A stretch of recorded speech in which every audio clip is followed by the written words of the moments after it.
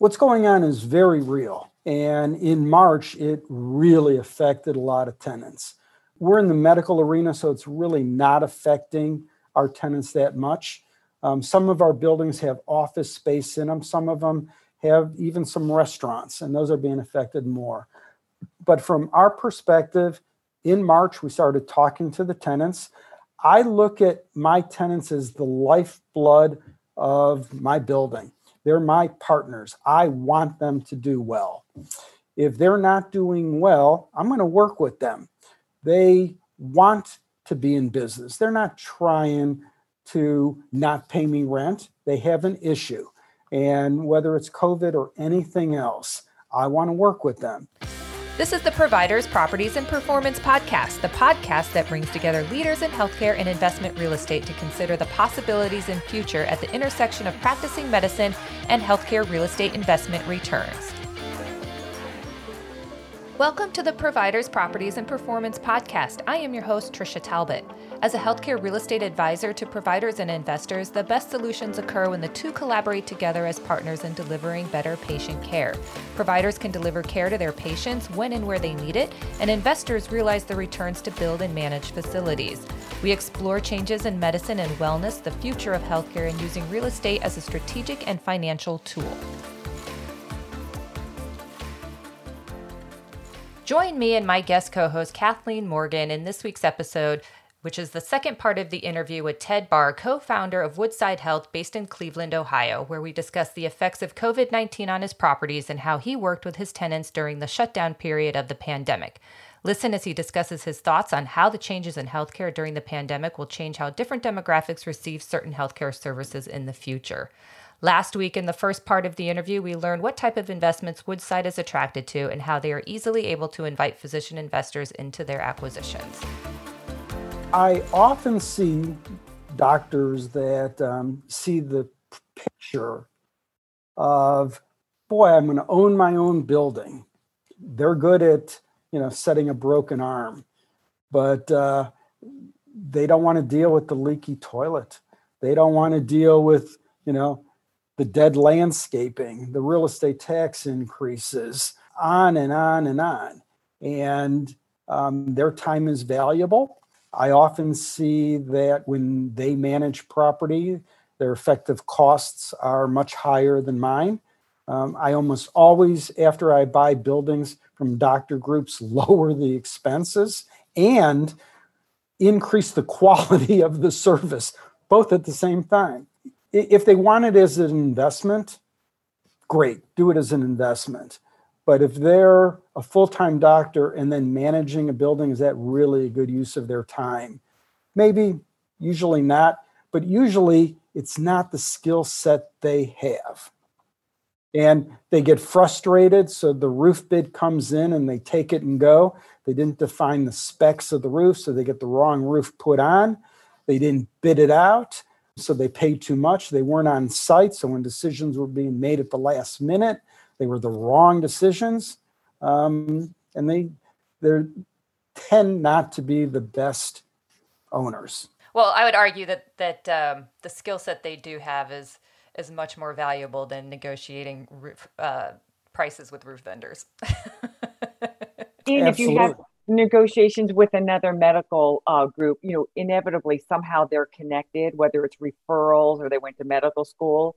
And that creates a whole nother level of conflict. It's like kids on the playground. You got to keep them separated, keep everyone happy. They're great in ownership because they can help lease a building. But if they're negotiating a lease with their, friend and striving for, maybe a higher rent, there's a conflict there. Yeah, we see it. We see it a lot. Yeah, and they're like, help. Ted, before we move on to current events, in working with you, I'd like you just to kind of surmise what you look for, what type of investor you are. Like what I mean, like I would say that you're a multi-tenant medical office investor. You're not a single tenant buyer, things like that. But that's what I would say. How would you just describe yourself in general as to what you look for? Sure. I am multi-tenant. I don't do single tenant because to me that's a credit risk, and I buy real estate.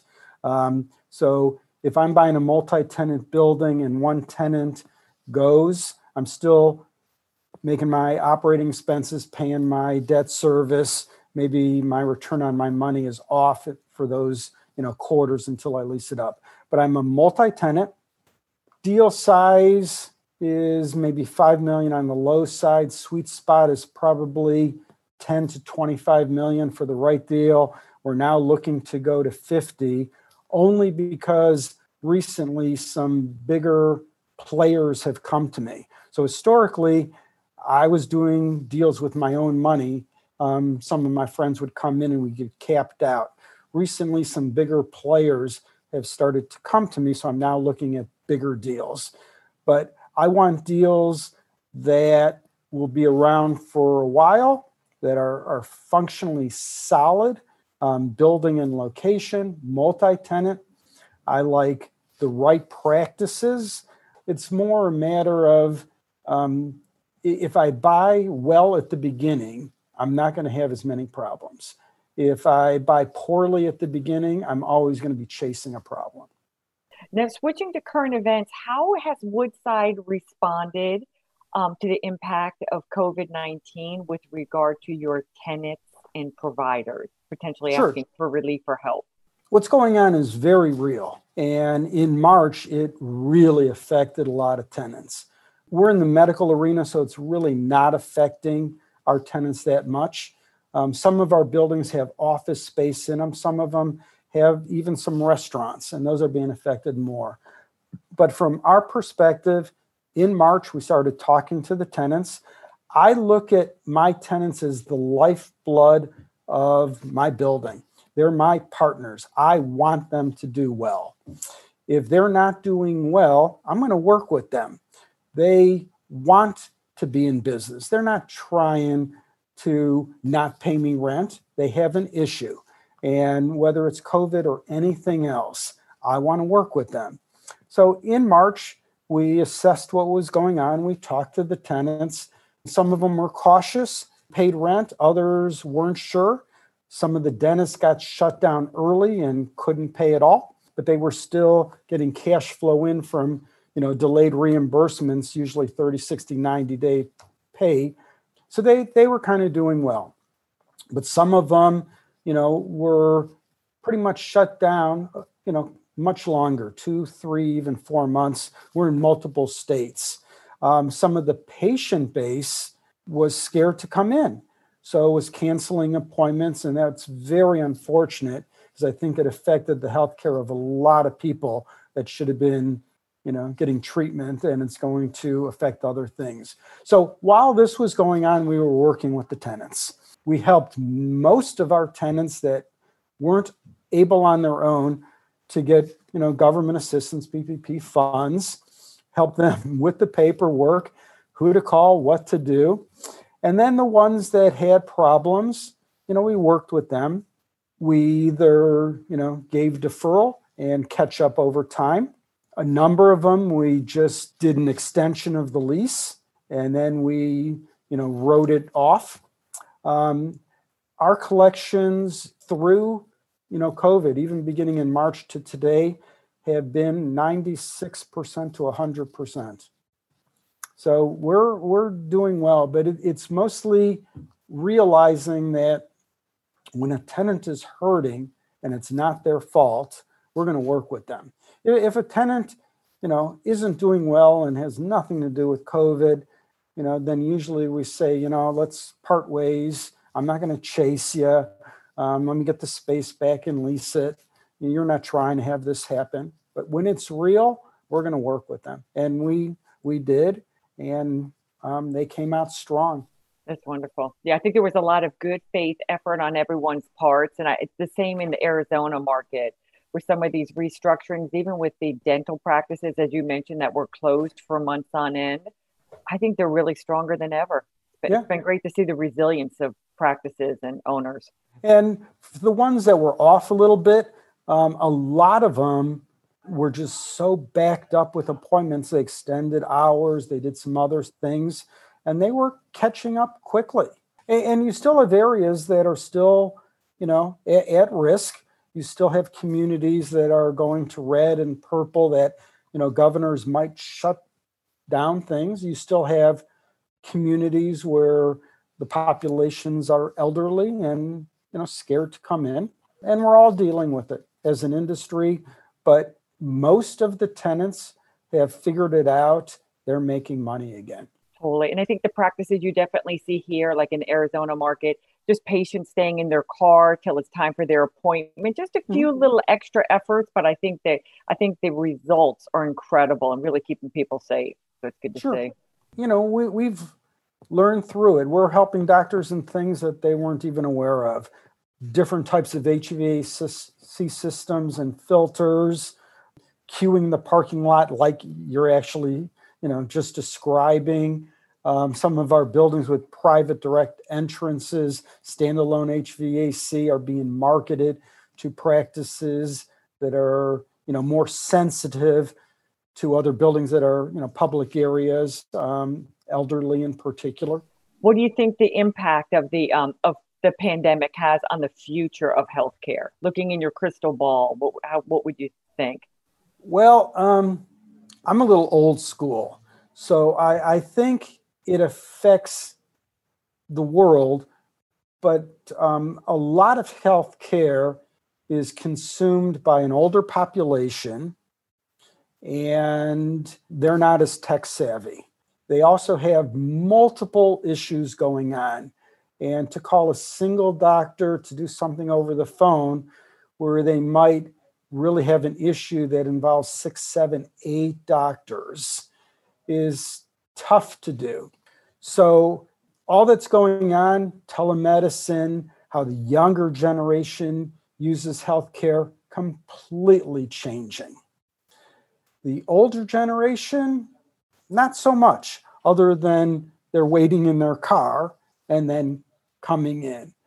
They're still having issues. Yes, they can't get out of their, senior care facilities, but when they go to the doctor, they need to go to the doctor. Now, it used to be different. A lot of the elder population would actually schedule, and they'd have, 3 doctor appointments in one day, all at once, and, some of that's a little tougher. But medicine is going to evolve like any industry. But unlike retail, where, Amazon is affecting, hard locations, I haven't figured out a way that Amazon can set a broken bone or do hip replacement surgery via the internet yet. Robotics aren't up to that standard. People are still going to people. People have emotional issues, cancer, other types of things that are very emotional. They need the touch of a doctor. They need to look into somebody's eye, and they need to talk through what their issues are. The lower end stuff, the checkups, that will evolve in a different way. The higher mortalities, they need these hard locations. Right. Especially too, having a baby, Amazon can't deliver your baby for you either. You need a little bit of help with that. Yeah. I mean, they might put some things up on a screen, but, at the end of the day, most people will want to go to a location and get assistance. And there's a lot of safety in it too. Yeah. Well, it's that thing. It's like, if it goes right, it's great. But if it doesn't, then it goes horribly wrong quickly. Mm-hmm. And even if you do telemedicine and you go to the doctor and you have your phone and you say, here's this, and you hook up different things and they take your blood pressure. If there's anything significant, you still have to come in. So you're seeing a doctor. So those kinds of things were evolving already, where they were going to nurse practitioners and physician's assistants and away from the doctor. That was already evolving in the industry. But things that really need to see a doctor need to see a doctor. Before we head into the Q&A session of this interview, I want to take a moment to promote an offer. If you are a provider and you own your own real estate and ever wondered what your options are, I invite you to schedule a 20-minute strategy session with me to discuss the benefits of a sale-leaseback transaction. If you have 10 years or more left to practice, or you are a large practice, a sale-leaseback provides you with the proceeds now to exit the real estate and reinvest into your practice or invest elsewhere. Please go to docproperties.com/free-consultation-Trisha-Talbot to schedule a call. The link will be in the show notes as well if you are driving or unable to write it down. Thank you, and now we'll return back to the interview. Well, Ted, we're going to move into the part of the interview where we get to know you a little bit, maybe get a glimpse of, your leadership style. So what was your first job? Wow, I've had lots of first jobs.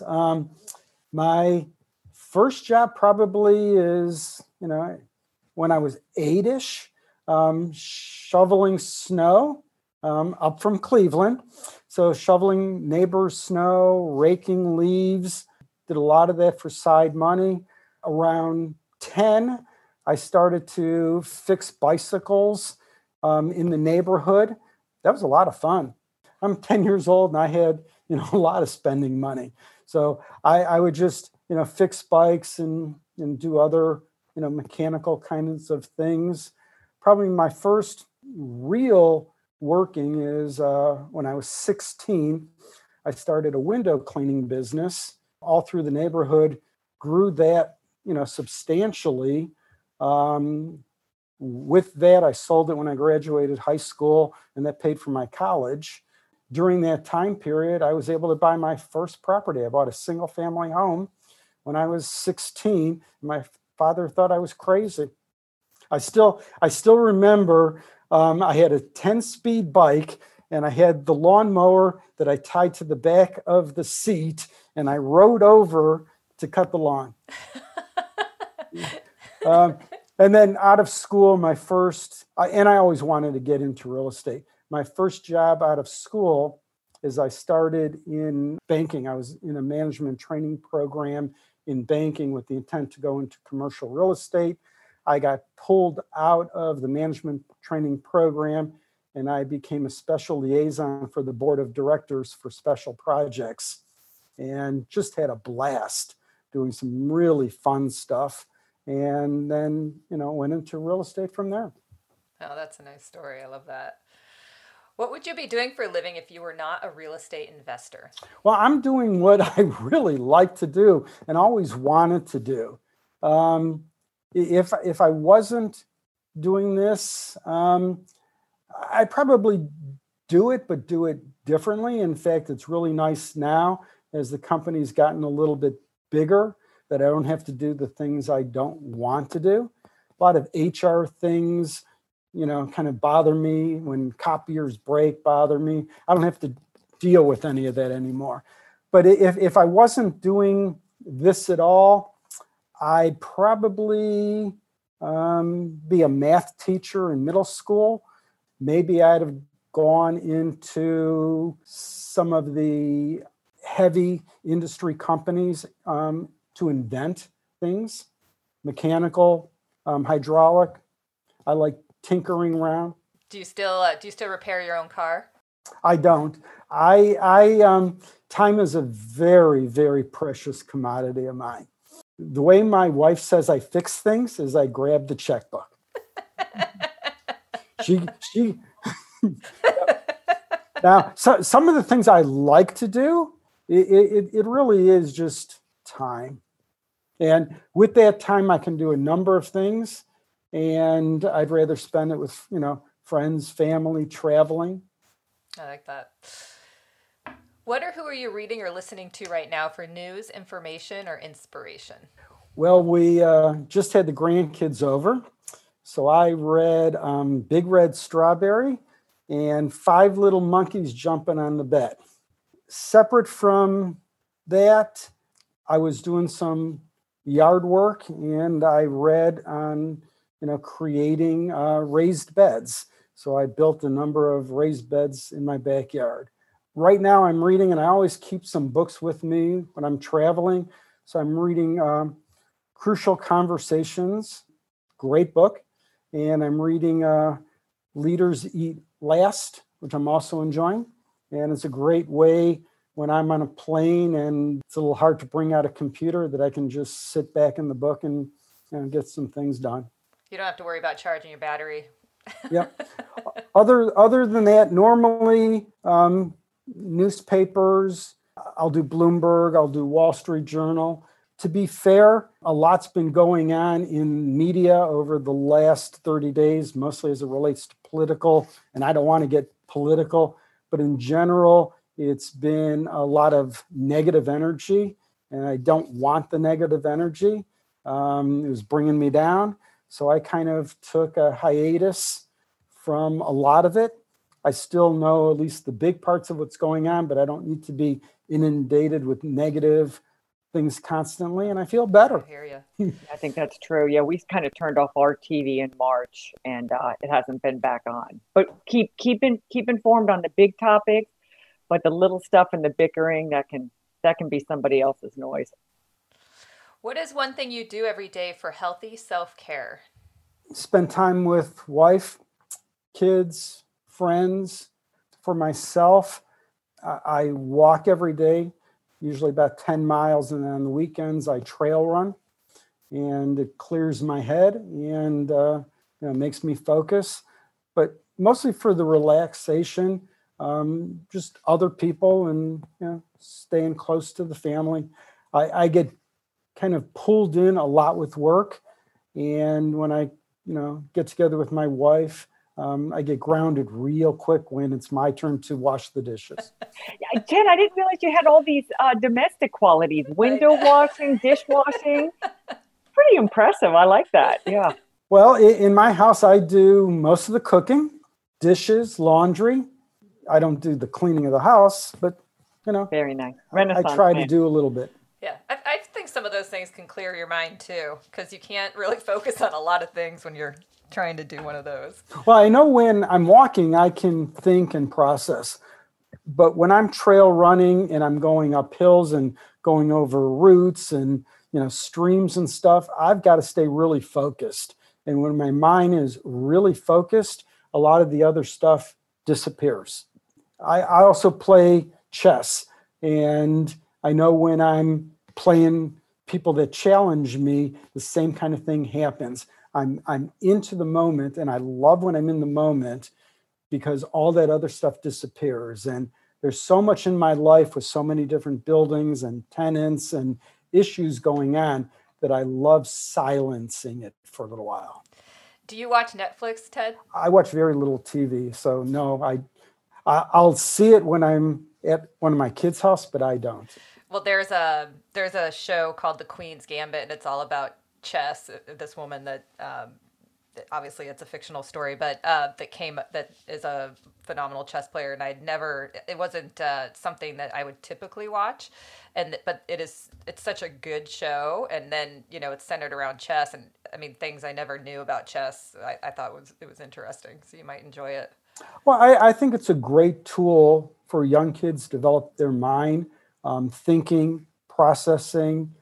If you start getting good, you're starting to think multiple moves in advance, and it develops the brain, and it develops parts of the brain different than others. Same as music.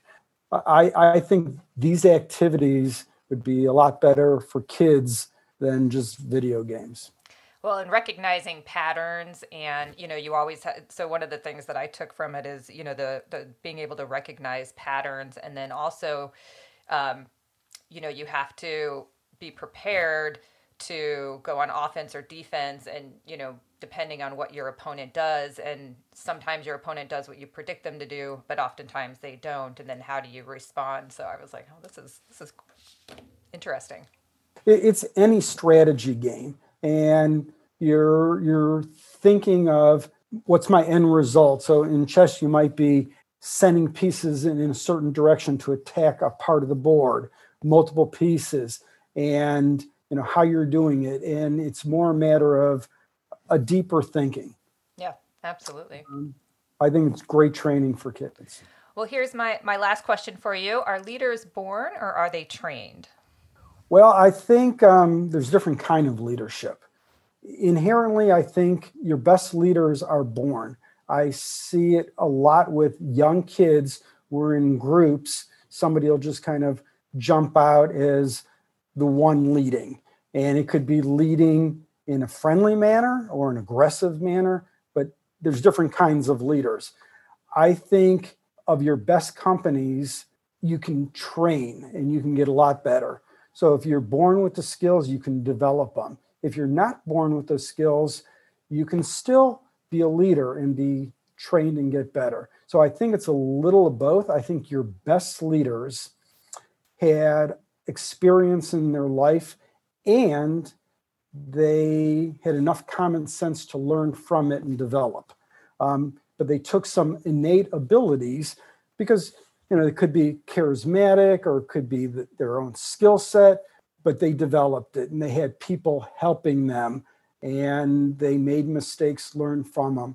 So I believe your best leaders learn and grow, but certain innate abilities are with you when you're born.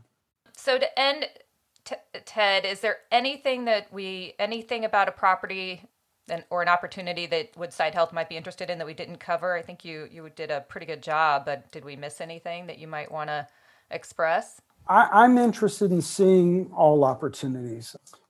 Unlike per se a REIT, where things are pretty specific in a tight box, I'm open to anything. Now, there are some deal sizes that are just too small for me to make sense. I still have to hire people to do different things. So, that doesn't make sense. But I'm always looking for opportunities, working with partners. We've been growing our business and we're now doing third-party management for others. We've created a relationship with some tenants and we're buying into markets and we're looking for, a lot of vacancy because they want to come into those markets. So we're always looking to grow and evolve. And, what we're doing today is different than yesterday and it'll be different tomorrow. So I would just say as you see different opportunities, multi-tenant medical deals, say over $7 million, keep me in mind. The more hair on them, as we say in the industry, the better, because if they're clean, they're going to somebody else. But when you have a deal that for whatever reason, other people are saying, if you did this, if that happened, I'll buy them. If you can't fix the if, please call me. I'll still buy it. The quote unquote if, I like that.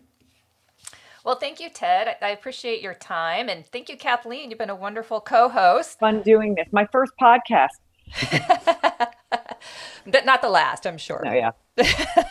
I'm on the circuit now. Yeah, Ted. exactly. Tricia and I are taking it on the road. Yeah.